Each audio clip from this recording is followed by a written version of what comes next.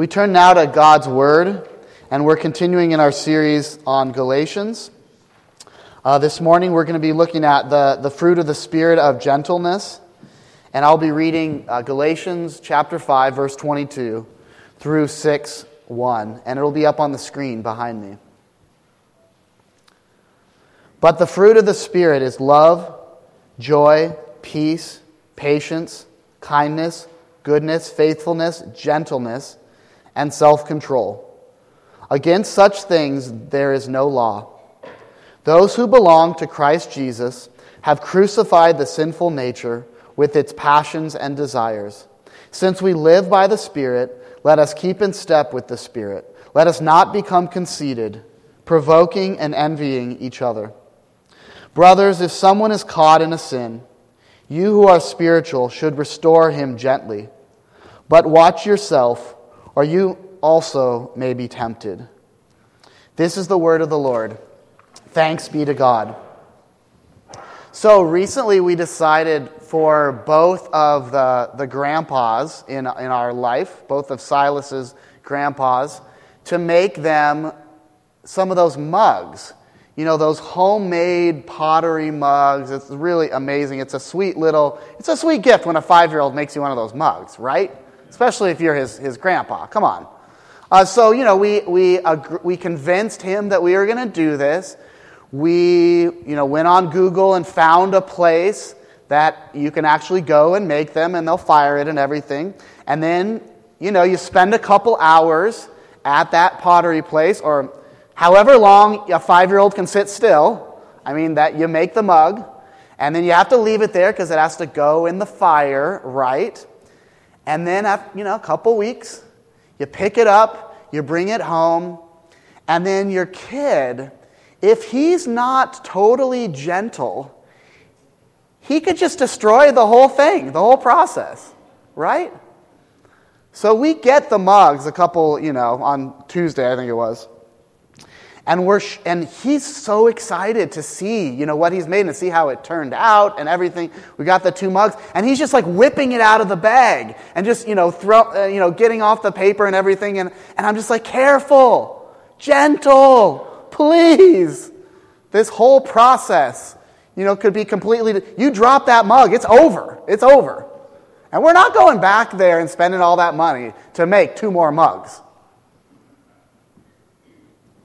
And then the final step is, to give it to the grandfathers for their birthdays and get to celebrate. But all of that stuff can be, wiped away if we're not gentle. I want to teach my son to be gentle, to be careful. And the Bible says that a gentle answer turns away wrath. And how many situations are there in life, in this, this broken world that we live in, that, years of goodwill can be built up, years of good relationship, and then one person shatters it because they're not gentle, because they're not kind, because they're not loving. And, harsh words and not being gentle when we're called to be gentle, and everything kind of shatters like a mug that's dropped on the floor and needs to be rebuilt. Gentleness is a fruit of the Spirit. It's that next fruit of the Spirit. And if you stay rooted in the Holy Spirit, if you stay rooted in the vine, gentleness is produced in you. Slowly but surely, like Andrea said, it's a process. But we should be able to look back and say, 5 years ago, 10 years ago, I'm more gentle than I am today. I'm more kind. I'm more loving. So this morning, as we unpack this text, I just want to share with you what gentleness is, according to the Bible, and what it isn't. What it is and what it isn't. So just as a reminder, let's take a couple steps back into the book of Galatians and think about what's been going on here. Paul has been writing to them this letter, the main thrust of which is that, Jesus saves us from condemnation, the condemnation of sin, and yet he also saves us from, performing and having to add anything on to the work that Jesus has done on the cross. He saves us from both of those things. They seem like opposites, but Jesus saves from both. And that, if these people in this church were going to add anything onto what Jesus did, if they were going to be circumcised, if they were going to try to follow all the laws and ordinances of the Old Testament, it nullifies what Jesus has done. And so then, when Paul gets to this point where he's talking about the fruits of the Spirit, it's not trying to earn our salvation. It's not trying to live up to God or what he's done. It's out of gratitude. It's out of thankfulness for what he has done in giving his life on the cross for us, in sharing his love, in creating us and redeeming us and renewing us. One commentator said that the fruit of the Spirit is not a checklist to work through, but the blossoming of a heart liberated by the gospel. Paul says in chapter 5, you've been set free. For freedom, you've been set free. And this is the fruit of it. It's the result of it. It's not a checklist. So I hope as we've been working our way through this, and even, as we look at gentleness today and self-control next week, it's not for us to say, oh, yeah, I've got that. I'm good at that. I'm going to be really self-controlled. I'm going to be really gentle. That's not a problem for me. It's the fruit of a life that understands who Christ is and what he's done. It's the freedom that we've experienced, that the Spirit empowers us to live with gentleness.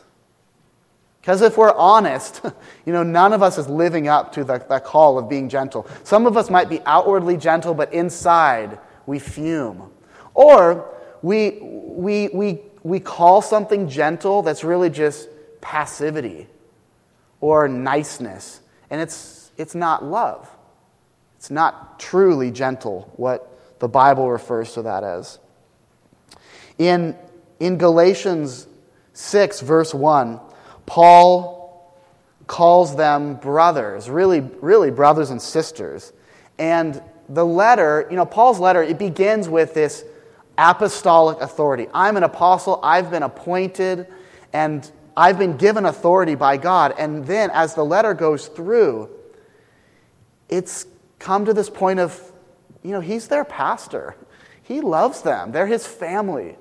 They're his brothers and sisters, and there's this familial warmth to it. And that's what he is talking to them about now, toward the end of his letter. And doesn't that remind you of the way that we relate as a congregation? Pastor and flock, shepherd and sheep, the calling that God has placed. It has to be this balance. I am the pastor, and I have to be faithful to the calling that God has given me. To what? Lord it over you? No. To serve you. To wash feet like Jesus did. Yes, to protect the flock from wolves, from false sheep, from those that would want to take us away from the gospel, from those that would want to divide us. And that's leadership. But the most important thing to understand is that I'm an under-shepherd. I'm an under-shepherd. Who is the real shepherd? It's the Lord Jesus. And he's the one that is shepherding us, and he's the one that is pouring out his Spirit upon us, and he's the one that's protecting us. And really, the most important part of the pastoral ministry of this brothers and sisters relationship is what I'm doing right now. In, prayerfully and carefully communicating the Word of God to you. The Word of God that's powerful. And when I'm visiting shut-ins, when I'm sharing communion, when I'm ministering to people who have just lost a family member, I'm not doing that as a friend or as a buddy. I'm doing that as a pastor. And I'm doing that, as a priest, not in the Catholic sense of that word, but the way that the Bible communicates it, as an ambassador, as a mediator, between us and God.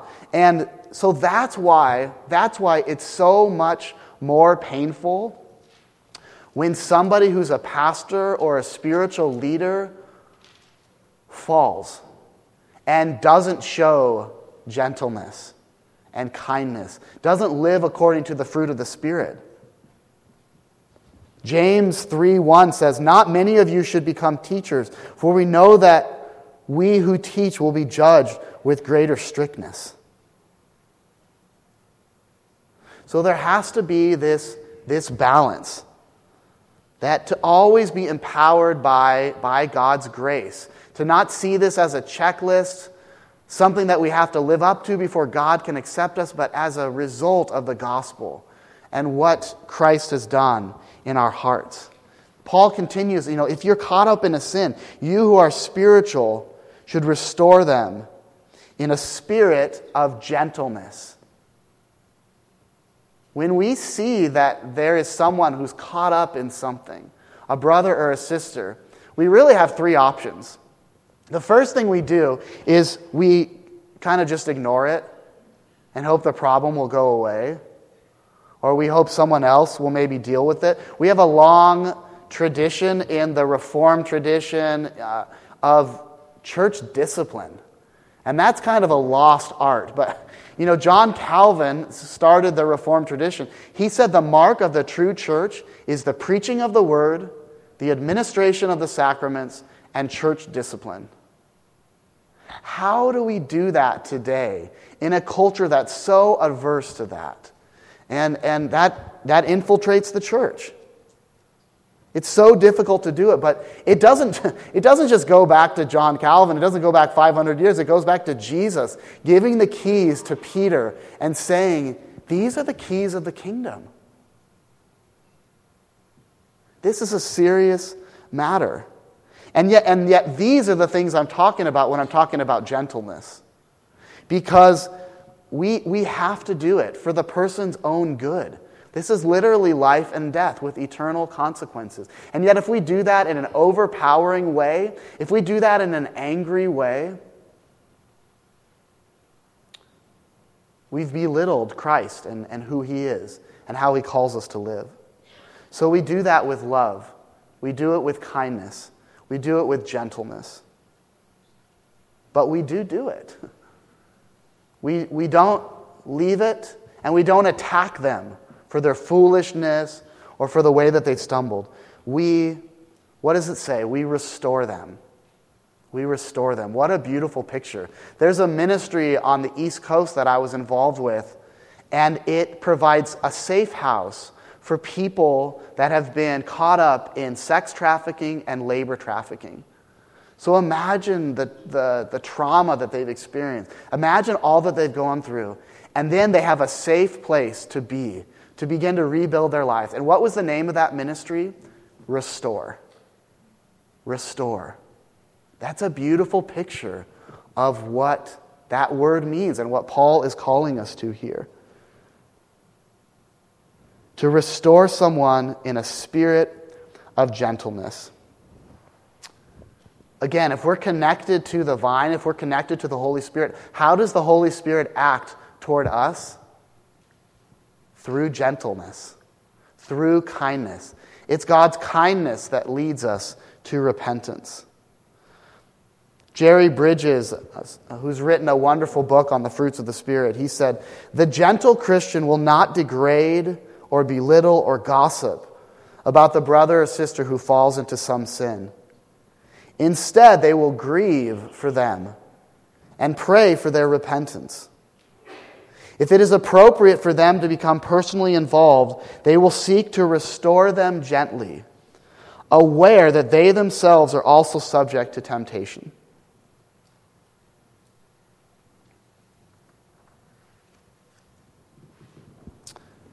That's a picture of gentleness and humility, knowing that none of us is is perfect. And that we can't look down on anyone. When we're angry, when we're bitter, when we're unkind with our words, when we're not gentle, we're saying that we're better than them. We're putting ourselves above them. We're forgetting about Jesus, who everything that he did was gentle. Even he had all the strength in the world. And yet Jesus was gentle and kind.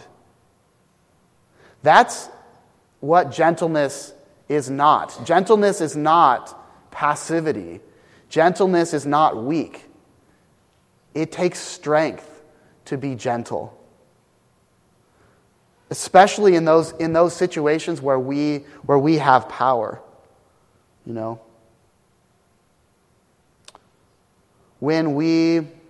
we're hurting, when we're grieving, when we're troubled, how is Jesus toward us? Does he come in with guns blazing? Does he pour out his wrath and his anger? No. He steps into our lives like this. Matthew 11. Are you tired? Are you worn out? Burned out on religion? Come to me. Get away with me and you'll recover your life. I'll show you how to take a real rest. Walk with me and work with me. Watch how I do it. Learn the unforced rhythms of grace. I won't lay anything heavy or ill-fitting on you. Keep company with me, and you'll learn to live freely and lightly. That's Matthew 11, 28 to 30 from the Message. Jesus brings gentleness to our suffering, to our anxiety, to our depression, to our heartbreak. And he steps in. The ultimate act of gentleness was when Jesus surrendered himself to brutality. To the brutality of a Roman cross, to the brutality of soldiers who kicked him and abused him and shouted at him. Jesus, he taught about gentleness. He modeled it in his life, but he showed it the most when he went to the cross and when he died. Jesus said, Father, forgive them. They don't know what they're doing. He had every right to rage against them. Peter raised his sword and he said, put it away. He was going to do this through humility, through surrender, through gentleness. And when you connect with Christ, you're tapping into a strength that you can't get from anywhere else. You're tapping into the gentleness of Jesus, the kindness of Jesus. Jesus said to Peter, Peter, put away your sword. Put away your sword.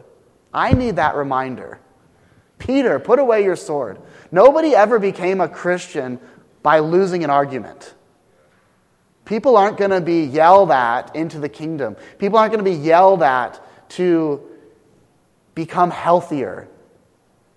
That's not how it works. But when we're connected to the vine and he's producing gentleness in us, transformation happens. I want to just close by looking at a couple of questions. Some of these are inspired by that chapter I read in Jerry Bridges' book on gentleness. So these are some questions for us to consider. How do you respond to those who are tempted in a way that you're not? Or maybe it's something that you used to struggle with but you don't anymore. Are you gentle towards them? Are you kind towards them? Or do you sort of look down on them because, well, that's not something that I struggle with anymore?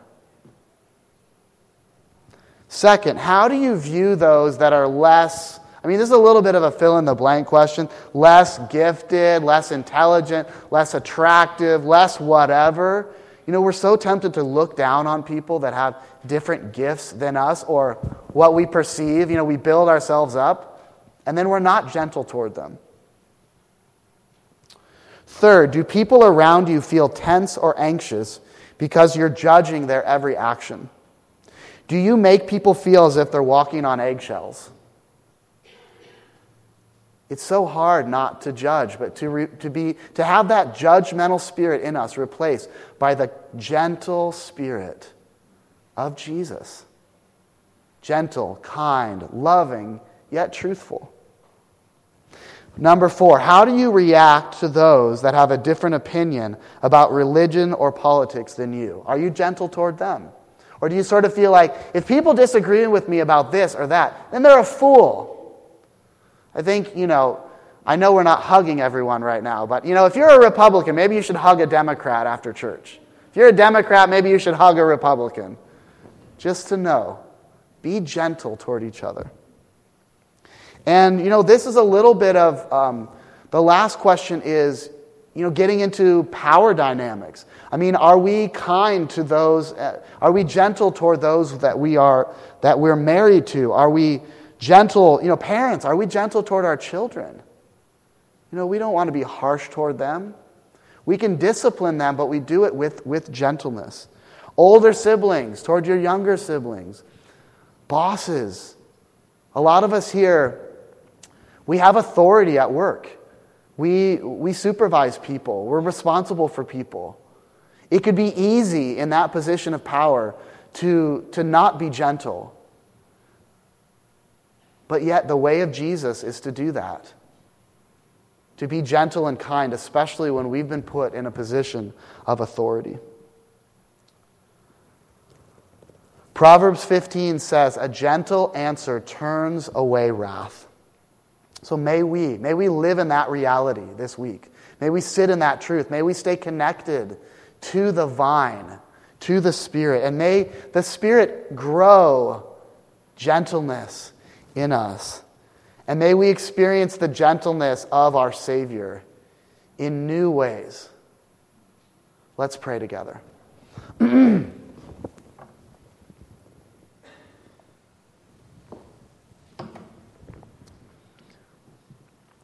Lord Jesus, we're astounded and renewed and surprised when we look at you with fresh eyes, when we see that you set aside your power and you humbled yourself all the way to death on a cross for us. May the love that you have shown on the cross, may it change us, may it transform us so that we let go of our anger, our judgmentalism, our pride, and live in the way of Jesus, the way of gentleness. We ask this all in your name, Jesus. Amen.